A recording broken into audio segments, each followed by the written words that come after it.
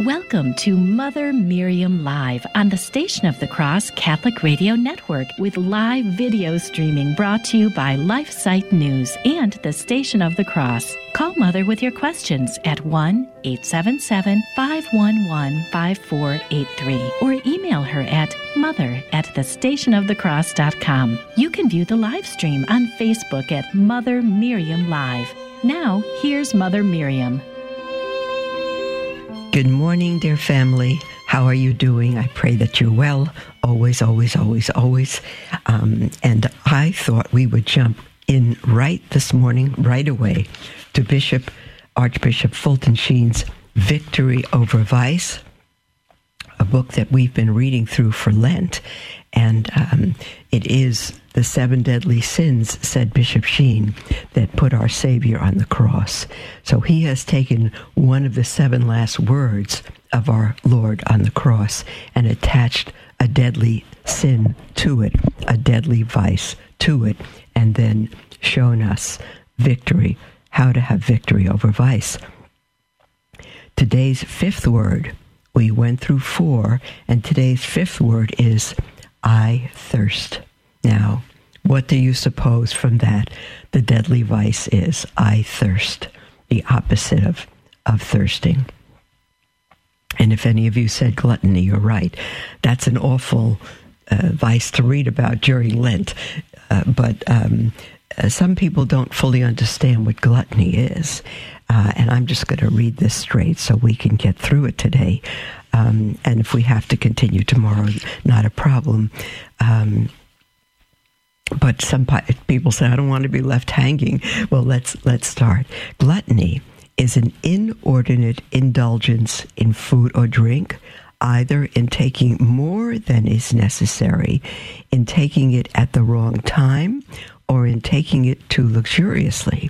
Now, I hadn't thought about taking it at the wrong time, or even too luxuriously. I'll repeat that one. Gluttony is an inordinate indulgence in food or drink, either in taking more than is necessary, in taking it at the wrong time, or in taking it too luxuriously. It is sinful because reason demands that food and drink be taken for the necessities and conveniences of nature, not for pleasure alone. The gospel describes Dives, the other thief on the cross, as being guilty of this sin.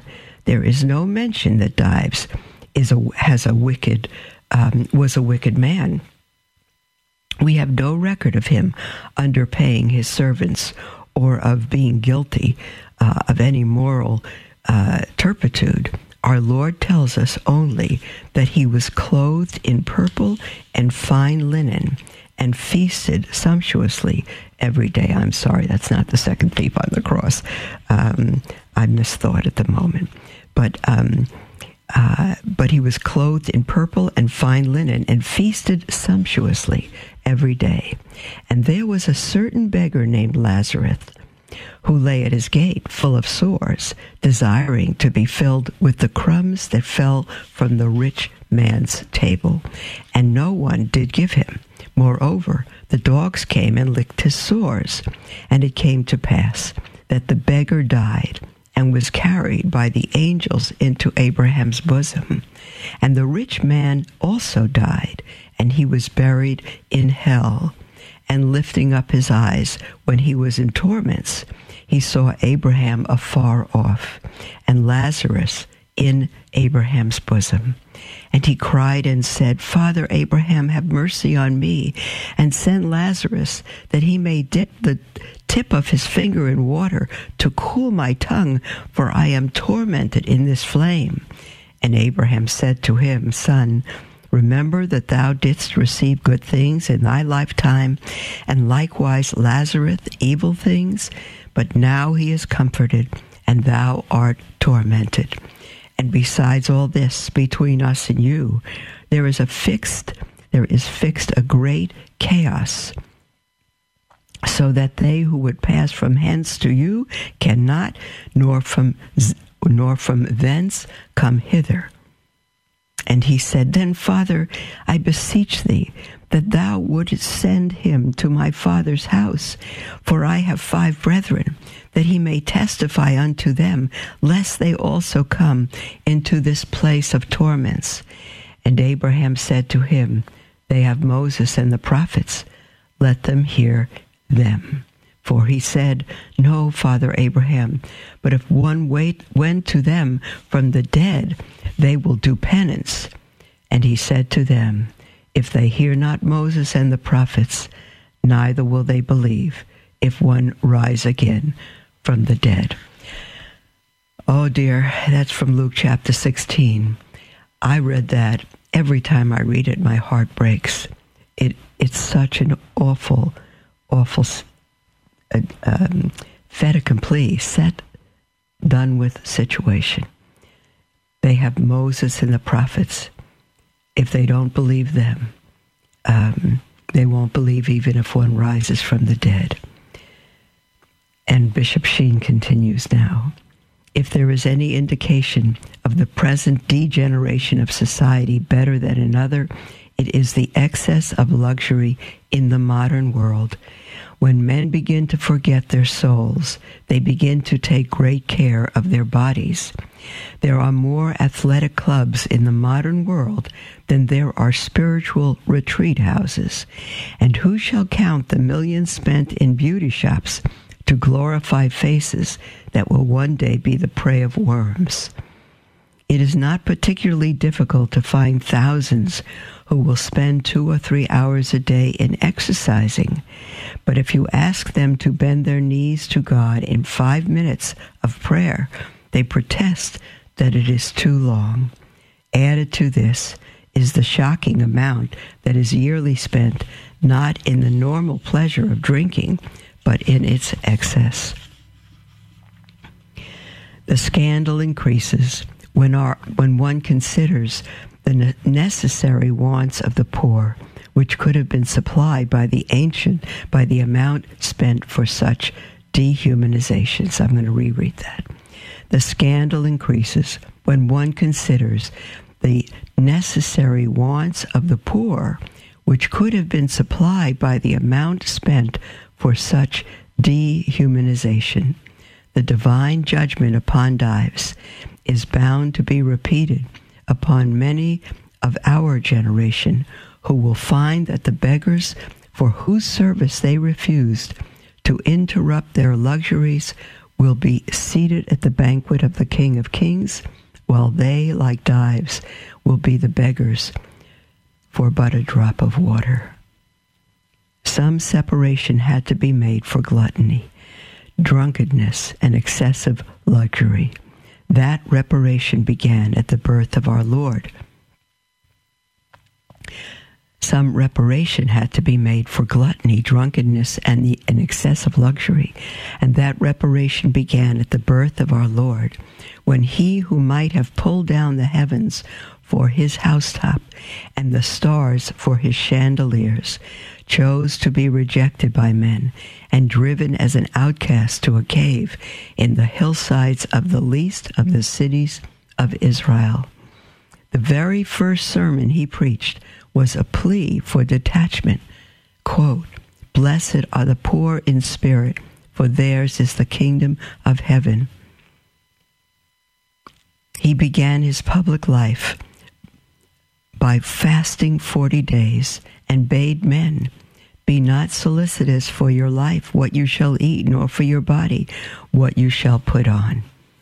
Traveling about as an itinerant preacher, prophet actually, he admitted he was as homeless as at his birth, and that the beasts and birds had a better habitation than he.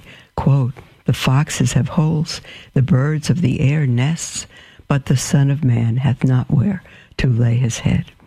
There was no luxury in the way.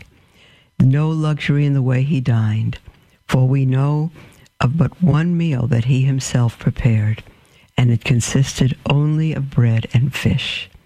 Finally, at the cross, he is stripped of his garments and denied a deathbed in order to go out of his own world as he came into it. lord of it, and yet possessing nothing. The waters of the sea were his, and all the fountains of the earth had sprung up at his word.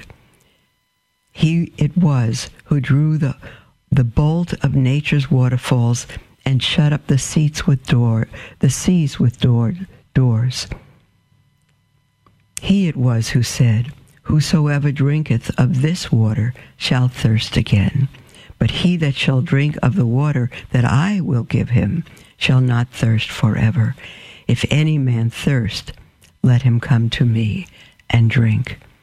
But now he lets fall from his lips the shortest of the 7 cries from the cross, and the one that expresses the keenest of all sufferings in reparation for those who have had their fill. I thirst. A soldier oops, there's the music, beloved. Let me pause here so we're not in the middle of a paragraph. But I tell you, I've not thought of gluttony to the extent Archbishop Sheen is describing it, and it makes utter, total sense, dear ones.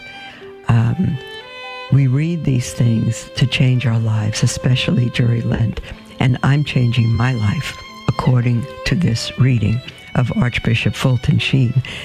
May he be praised forever, and may the God who created such a man with such holiness be praised. Bishop Sheen attributed his holiness to a holy hour which he kept every single day of his life. We'll be right back after the break.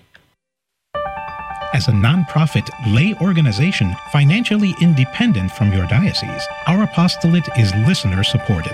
The Station of the Cross thanks our supporters who have enabled us to broadcast Catholic programs for more than 20 years. Through your generosity, we are able to inspire countless listeners with the gospel message and help lead them to a parish to be spiritually nourished by the sacraments. Thank you for your continued support, and may God bless you and your family. Hello, beloved. This is Mother Miriam. How would you like to wake up each morning to inspiring sermons from knowledgeable and faith-filled priests? You can tune in to Sermons for Everyday Living every day at 6 a.m. Eastern on the Station of the Cross. You can listen on the stationofthecross.com or anytime on the free iCatholic Radio mobile app. God bless you. The future of the family is grim. As Our Lady of Fatima said, the final battle will be for the family. It truly seems as though we're in the heat of this final battle, and we need your help. Our mission at LifeSite News is to educate and activate readers with the information they need to defend life and the family and restore Christian culture. We are currently the most popular pro-life website on the internet, with over 40 million unique users every year. And we've been experiencing an even bigger reach than ever this year. But we need your help to reach more of the 7.7 billion people on Earth if we are to truly succeed in changing the culture. Please consider donating to help our mission of promoting the culture of life and fearless defenders of the faith like Mother Miriam. Visit give.lifesite.news.com to give today. Thank you for your support. Welcome to Mother Miriam Live on the Station of the Cross Catholic Radio Network with live video streaming brought to you by LifeSite News and the Station of the Cross. Call Mother with your questions at 1-877-511-5483 or email her at mother@thestationofthecross.com. Welcome back to Mother Miriam Live, beloved. We are right in the middle of the fifth word of the cross from Archbishop Fulton Sheen's Victory Over Vice, published by Sophia Press. And the fifth word of the cross is I thirst. And the vice that Archbishop Sheen attached to that of the 7 deadly vices is gluttony. And we continue now where Bishop Sheen said that our Lord lets fall from his lips the shortest of the 7 cries from the cross, and the one that expresses the keenest of all human sufferings in reparation for those who have had their fill. I thirst. Of course, that's what the beggar said to Mother Teresa, that ripped through her heart, and that through which she discerned a call from God, a call within a call, she describes it, to leave the Sisters of Loretto and begin missionaries of charity. Bishop Sheen continues, a soldier immediately put a sponge full of vinegar on a stick and pressed it to our Lord's mouth. Thus was fulfilled the prophecy uttered by the psalmist 1,000 years before. Quote, in my thirst they gave me vinegar to drink, end quote. He who fed the birds of the air is left unfed. He who changed water into wine now thirsts. The everlasting fountains are dry. The God-man is poverty-stricken. The divine Lazarus stands at the world's door and begs for a crumb and a drop, but the door of generosity is closed in his face. Thus was reparation made for the luxury of eating and drinking. When Mirabeau was dying, he called for opium, saying, you promised to spare me needless suffering. Support this head, the greatest head in France, end quote. When Christ is dying, he refuses the drug to alleviate his suffering. He deliberately wills to feel the most poignant of human wants, so that he might balance in the scales of justice those who had more than they needed. He even made himself the least of all men by asking them for a drink, not a drink of earthly water. That is not what he wanted, but a drink for his thirsty heart, a drink of love. I thirst, he said. I thirst for love. This word from the cross reveals that there is a double hunger and a double thirst, one of the body, the other of the soul. On many previous occasions, our Lord had distinguished between them. Woe to you that are filled, for you shall hunger. Woe to you that now laugh, for you shall mourn and weep. Blessed are ye that hunger now, for you shall be filled. Blessed are ye that weep now, for you shall laugh.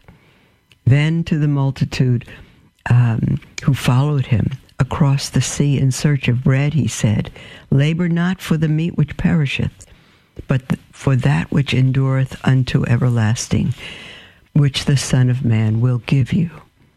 To the Samaritan woman who came to draw water of Jacob's well, he foretold, whosoever drinketh of this water shall thirst again. But he that shall drink of the water that I will give him shall not thirst forever. But the water that I will give him shall become in him a fountain of water, springing up into life everlasting. But above all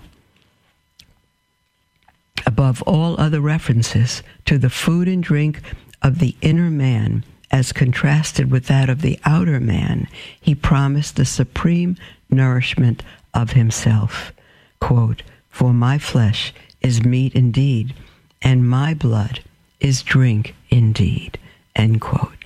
In the light of this double hunger and thirst of body and soul, the distinction between dieting and fasting becomes clear. The church fasts, the world diets. Materially, there is no difference. For a person can lose 20 pounds one way as well as the other. The difference is in the intention. The Christian fasts not for the sake of the body, but for the sake of the soul. The pagan fasts not for the sake of the soul, but for the sake of the body.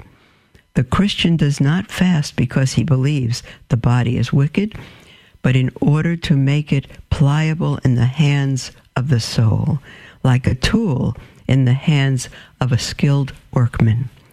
That brings us down to the basic problem of life. Is the soul the tool of the body, or the body the tool of the soul?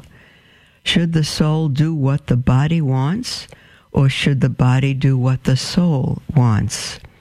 Each has its appetites, and each is imperious to the satisfaction of its wants. If we please one, we displease the other, and vice versa.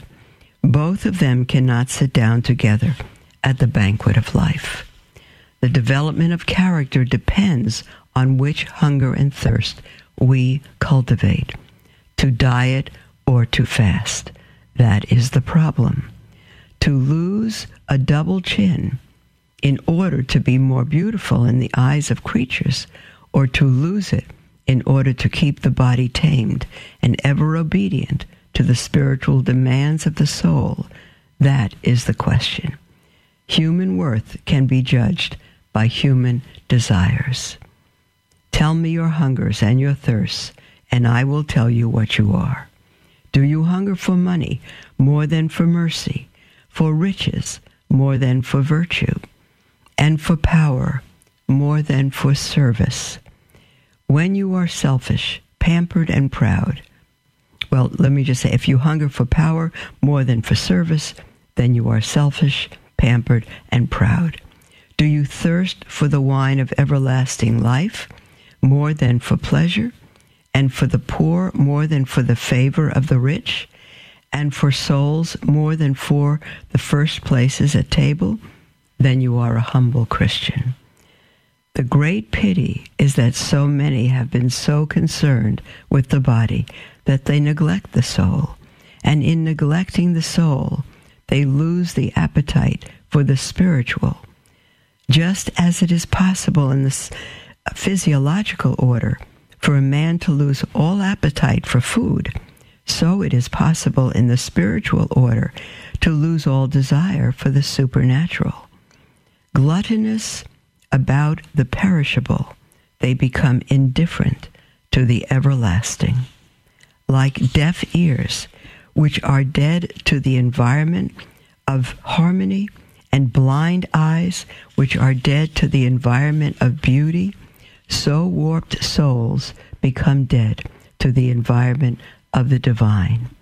Darwin tells us in his autobiography that in his love for the biological, he lost all the taste he once had for poetry and music, and he regretted the loss of all the days of his life.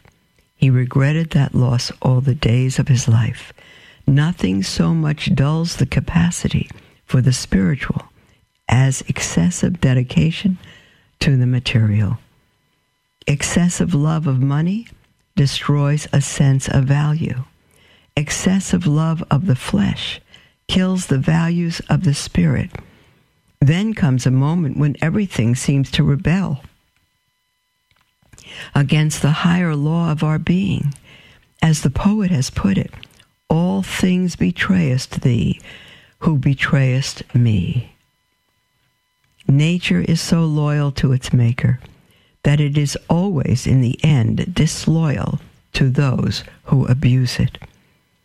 Traitorous trueness and loyal deceit is its best poetic description. Say that again. Traitorous trueness and loyal deceit is its best poetic description. For in faithfulness to him, it will always be fickle with us. This fifth word from the cross is God's plea to the human heart to satisfy itself at the only satisfying fountains. God cannot compel men to thirst for the holy place of the base or for the divine rather than the secular. That is why his plea is merely an affirmation, I thirst, meaning I thirst to be thirsted for. Mother Teresa well understood that. I thirst to be thirsted for, and his thirst is our salvation. A twofold recommendation is hidden in this short sermon from the cross. First, to mortify bodily hunger and thirst, and second, to cultivate a spiritual hunger and thirst. We are to mortify bodily hunger and thirst, not because the flesh is wicked, but because the soul must ever exercise mastery over it, lest it become a tyrant. Quite apart from avoiding all excesses, the cross commits us even to the minimizing of expenditures for luxuries, for the sake of the poor. How many ever think of foregoing an elaborate dinner and theater party or a debut out of genuine sympathy and affection for Christ's poor? Dives did not, and he lost his soul because of that forgetfulness. How many, in less ample circumstances, even mortify themselves one movie a month in order to drop its equivalent in the poor box, that he who sees in secret may reward in secret. The divine counsel concerning such restraint of bodily appetites is unmistakable.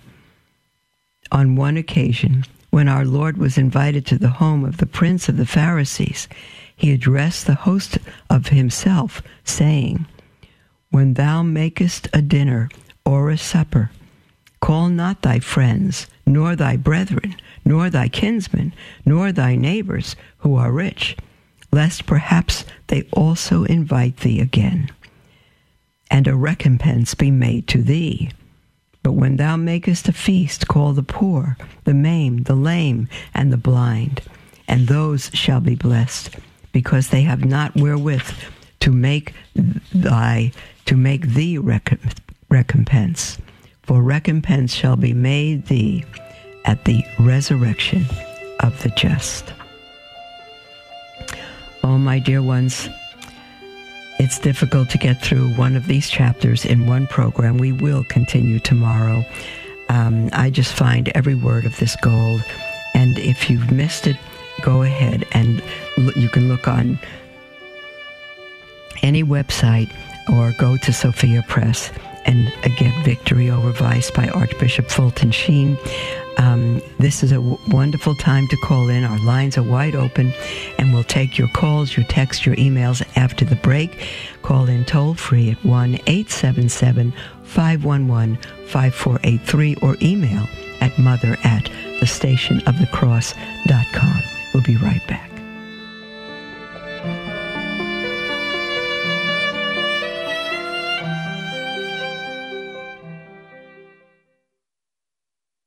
Love learning more about the church, but confused or disheartened by the struggles we are facing today? Follow LifeSite News Catholic on Facebook, Twitter, or sign up for LifeSite Catholic emails and stay up to date on the constant stream of news about the Catholic Church. Our church is in a time of crisis, and we as laity have a responsibility and a duty to educate ourselves and stay true to the faith. LifeSite News Catholic is dedicated to keeping the laity informed and educated. To follow us, go to Facebook or Twitter and search LifeSite News Catholic. As Mother Miriam always says, we must live as if it were true. Dominus vobiscum, et cum sigillum, benedictamus Domino.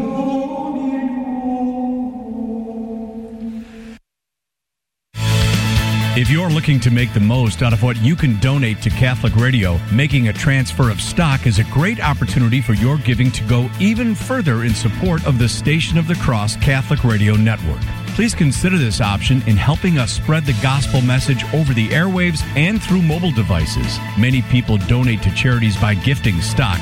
There are even substantial tax benefits for donating stock to a charity such as ours. Would you like to learn more about the possibility of gifting stock to the Station of the Cross Catholic Radio Network?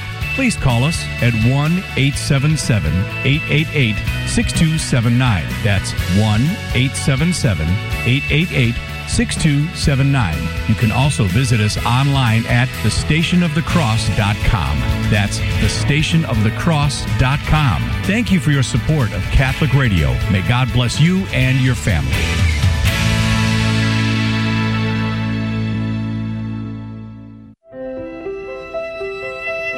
Welcome to Mother Miriam Live on the Station of the Cross Catholic Radio Network with live video streaming brought to you by LifeSite News and the Station of the Cross. Call Mother with your questions at 1-877-511-5483 or email her at mother@thestationofthecross.com.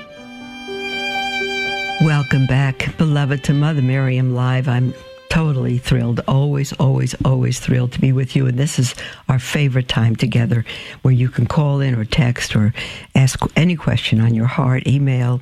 Again, I'm reminded, I forget so many times to mention lifefunder.com, the fundraiser that LifeSite News graciously put up for us, lifefunder.com.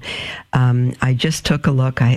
I've missed it for several days, but every time I think to look at it, I read through your beautiful, your comments, your heart, your prayers, and I pray for each one of you, and I thank God for you. I just now took a look. I wasn't on it all weekend, and I just now took a look, and it looks like we are 35% funded with 19 days to go, 35% funded to the $200,000 that we need. We're painting the small house that's going to become our guest house. So many people want to come and visit. And we've made an offer on a larger house that sold for $325,000. However, people have not been in it. The pipes broke, it flooded the whole place.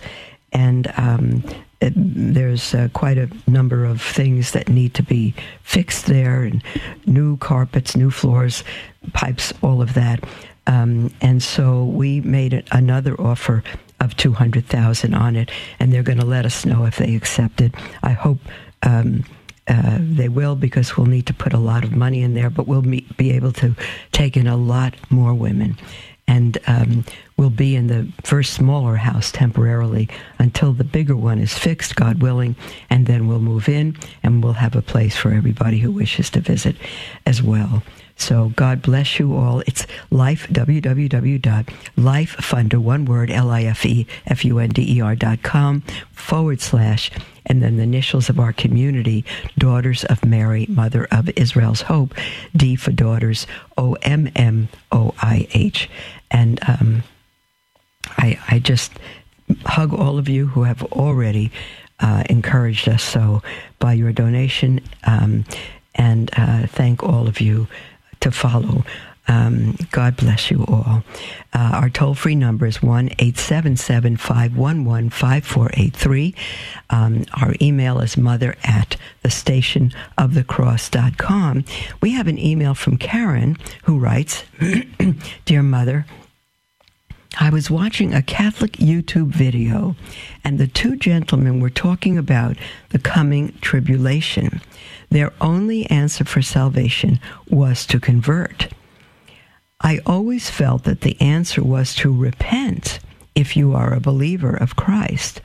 Mother, you have been a Jew and a Protestant in your past.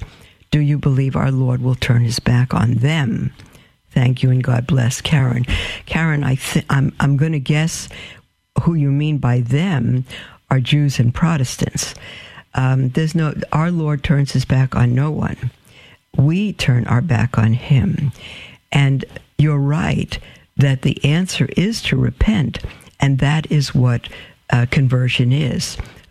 To repent, the word means to make an about face, 180 degrees. You're going north and you turn around and go south. You're going east, you turn around and go west. 180 degrees. You go the opposite way. And in order to do that, you need to repent. You need to convert. It's the same thing. Your heart needs to be converted. The Benedictine writings call it compulsion. Just as the Jewish people in Acts chapter 2, when Peter told them that it was them who killed our Messiah, the Jewish Messiah, and they were cut to the heart. That's what it means to repent and to convert, to be cut to the heart. And they said, "What shall we do, brethren? What shall we do?" And Peter answered, "Repent and be baptized for the forgiveness of sins." And that is the only way to be saved, to repent and be baptized. When you said I've been a Jew, you're right. I was raised in a Jewish family. My whole family comes from a Jewish heritage, indeed, but it's not past tense.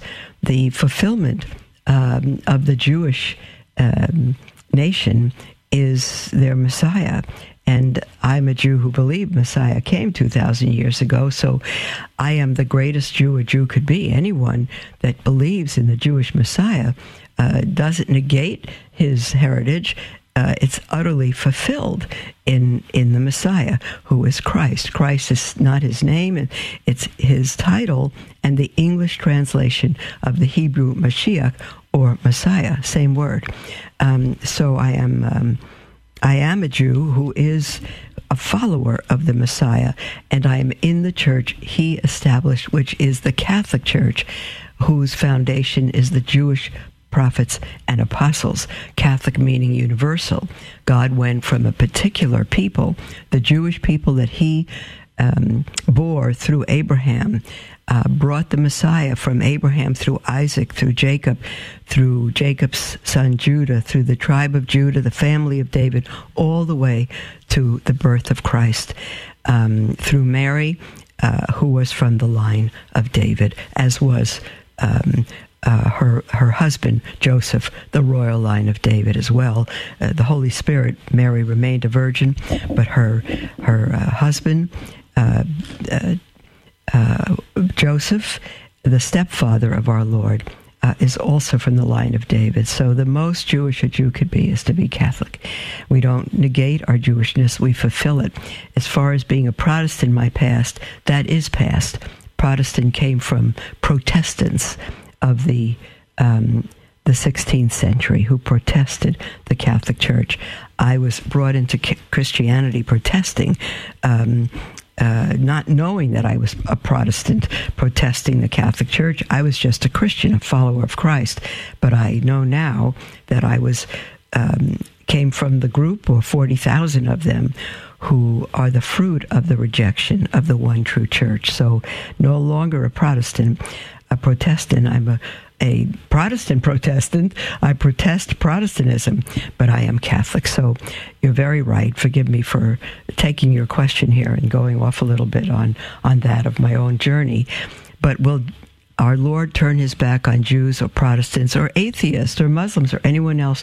Absolutely not. And the Catechism teaches that those who through no fault of their own, this is the key, through no fault of their own, don't understand the truths of the Catholic Church, but they have not rejected the grace of God that they've received. Not that they will be saved, but they can be saved. There is one name under heaven by which we must, M-U-S-T, be saved. Acts chapter 4, verse 12. There is no other name under heaven, said Peter, by which we must be saved, and that is the name of the only Savior, Jesus, whose name means Savior, Jesus the Christ, Yeshua HaMashiach, Jesus the Messiah, the only name under heaven. There's only one Savior. There's no way to God but through him. Jesus said, I am the way, the truth, and the life. No one comes to the Father but through me. And he told that to the Jewish people. And so it's the only way. It's also true, beloved, for Catholics. Those who have lived up to the grace of God that we've been given.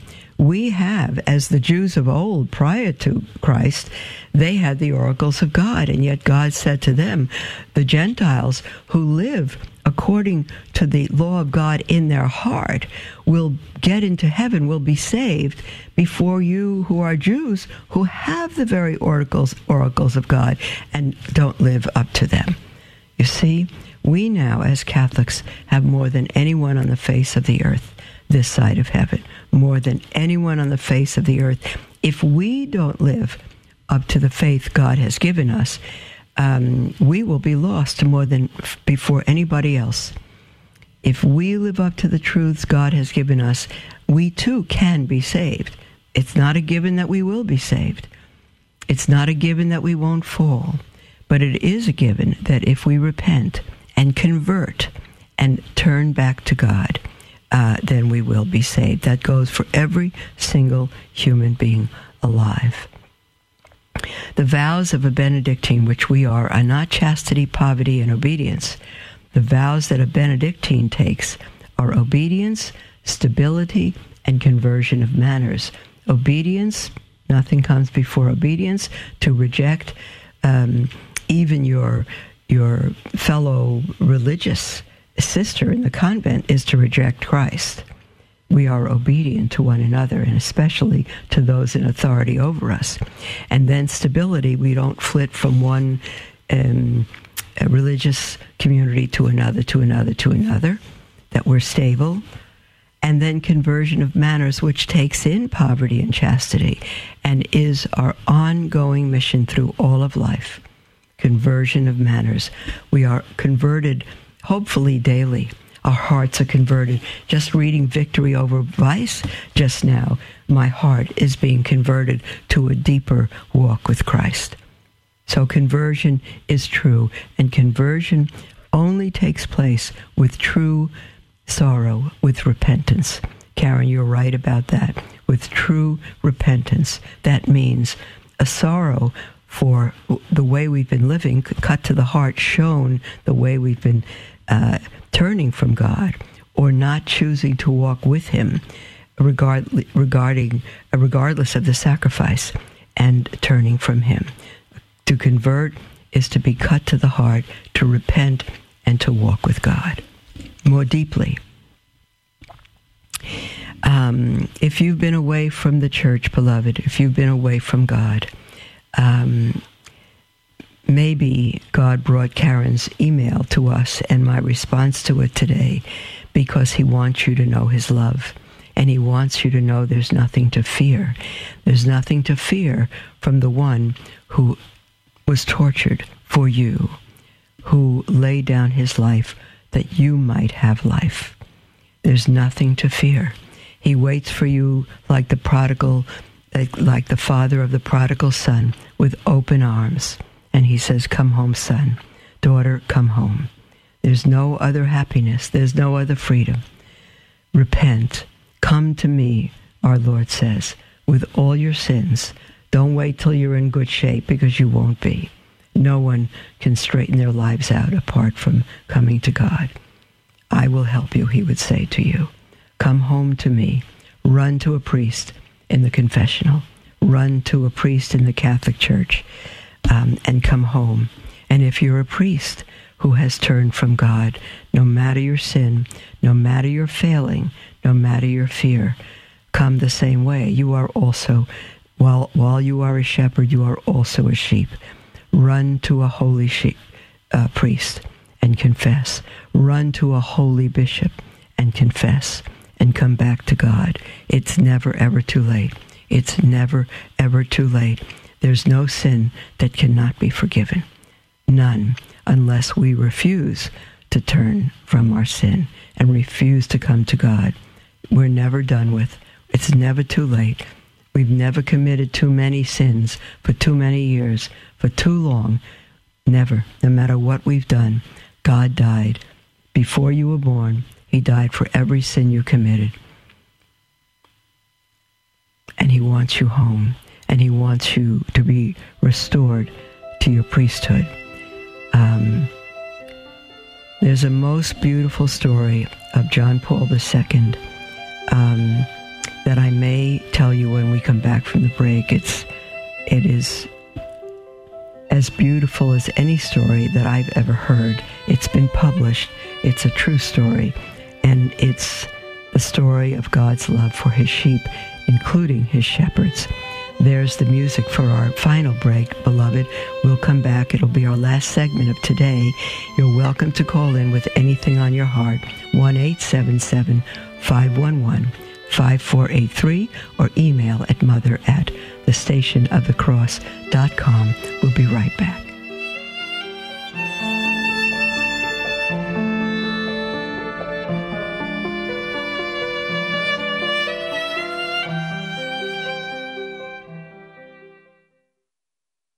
If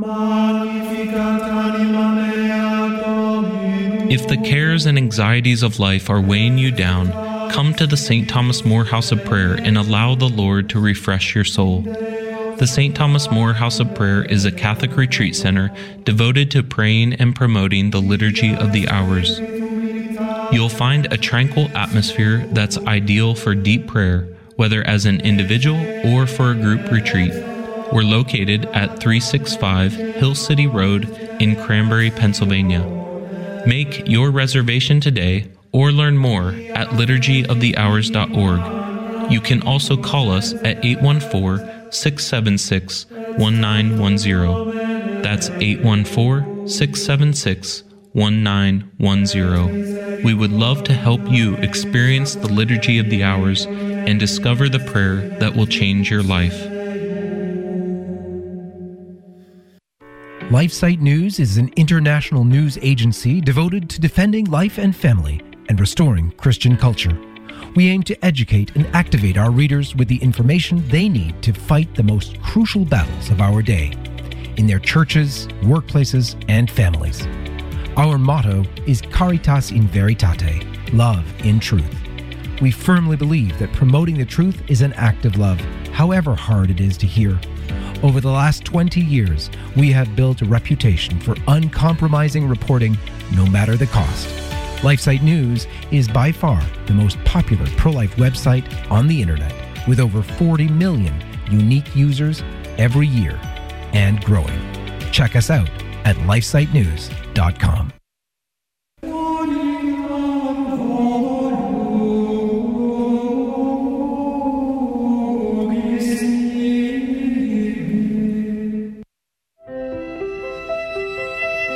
Welcome to Mother Miriam Live on the Station of the Cross Catholic Radio Network, with live video streaming brought to you by LifeSite News and the Station of the Cross. Call Mother with your questions at 1-877-511-5483 or email her at mother@thestationofthecross.com. Welcome back, beloved, to Mother Miriam Live. This is our last segment together. We have a little over 10 minutes and our lines are wide open. You're absolutely welcome to call in. Toll free, 1-877-511-5483 or email at mother@thestationofthecross.com. Just before the break, we were speaking about the fact that it's never too late to come to God. It's never too late, and whether you are a sheep or shepherd, even if you're a shepherd, you're still a sheep, but God has made you also a shepherd. And we know that shepherds fall. We know that. We know that the church is in an awful state right now. And it has been for quite a while, with so many falling. And I mentioned before the break that just as it is never too late for us wayward sheep to repent and come home, that the father of the prodigal son, God, gave us that parable to show his love for us, and that no matter what debauchery we've lived in, he will be looking over the hill waiting for us to come home. And that's true for shepherds as well, priests, bishops, and anybody. So maybe I suggested that maybe our Lord has you listening today because you're a wounded shepherd.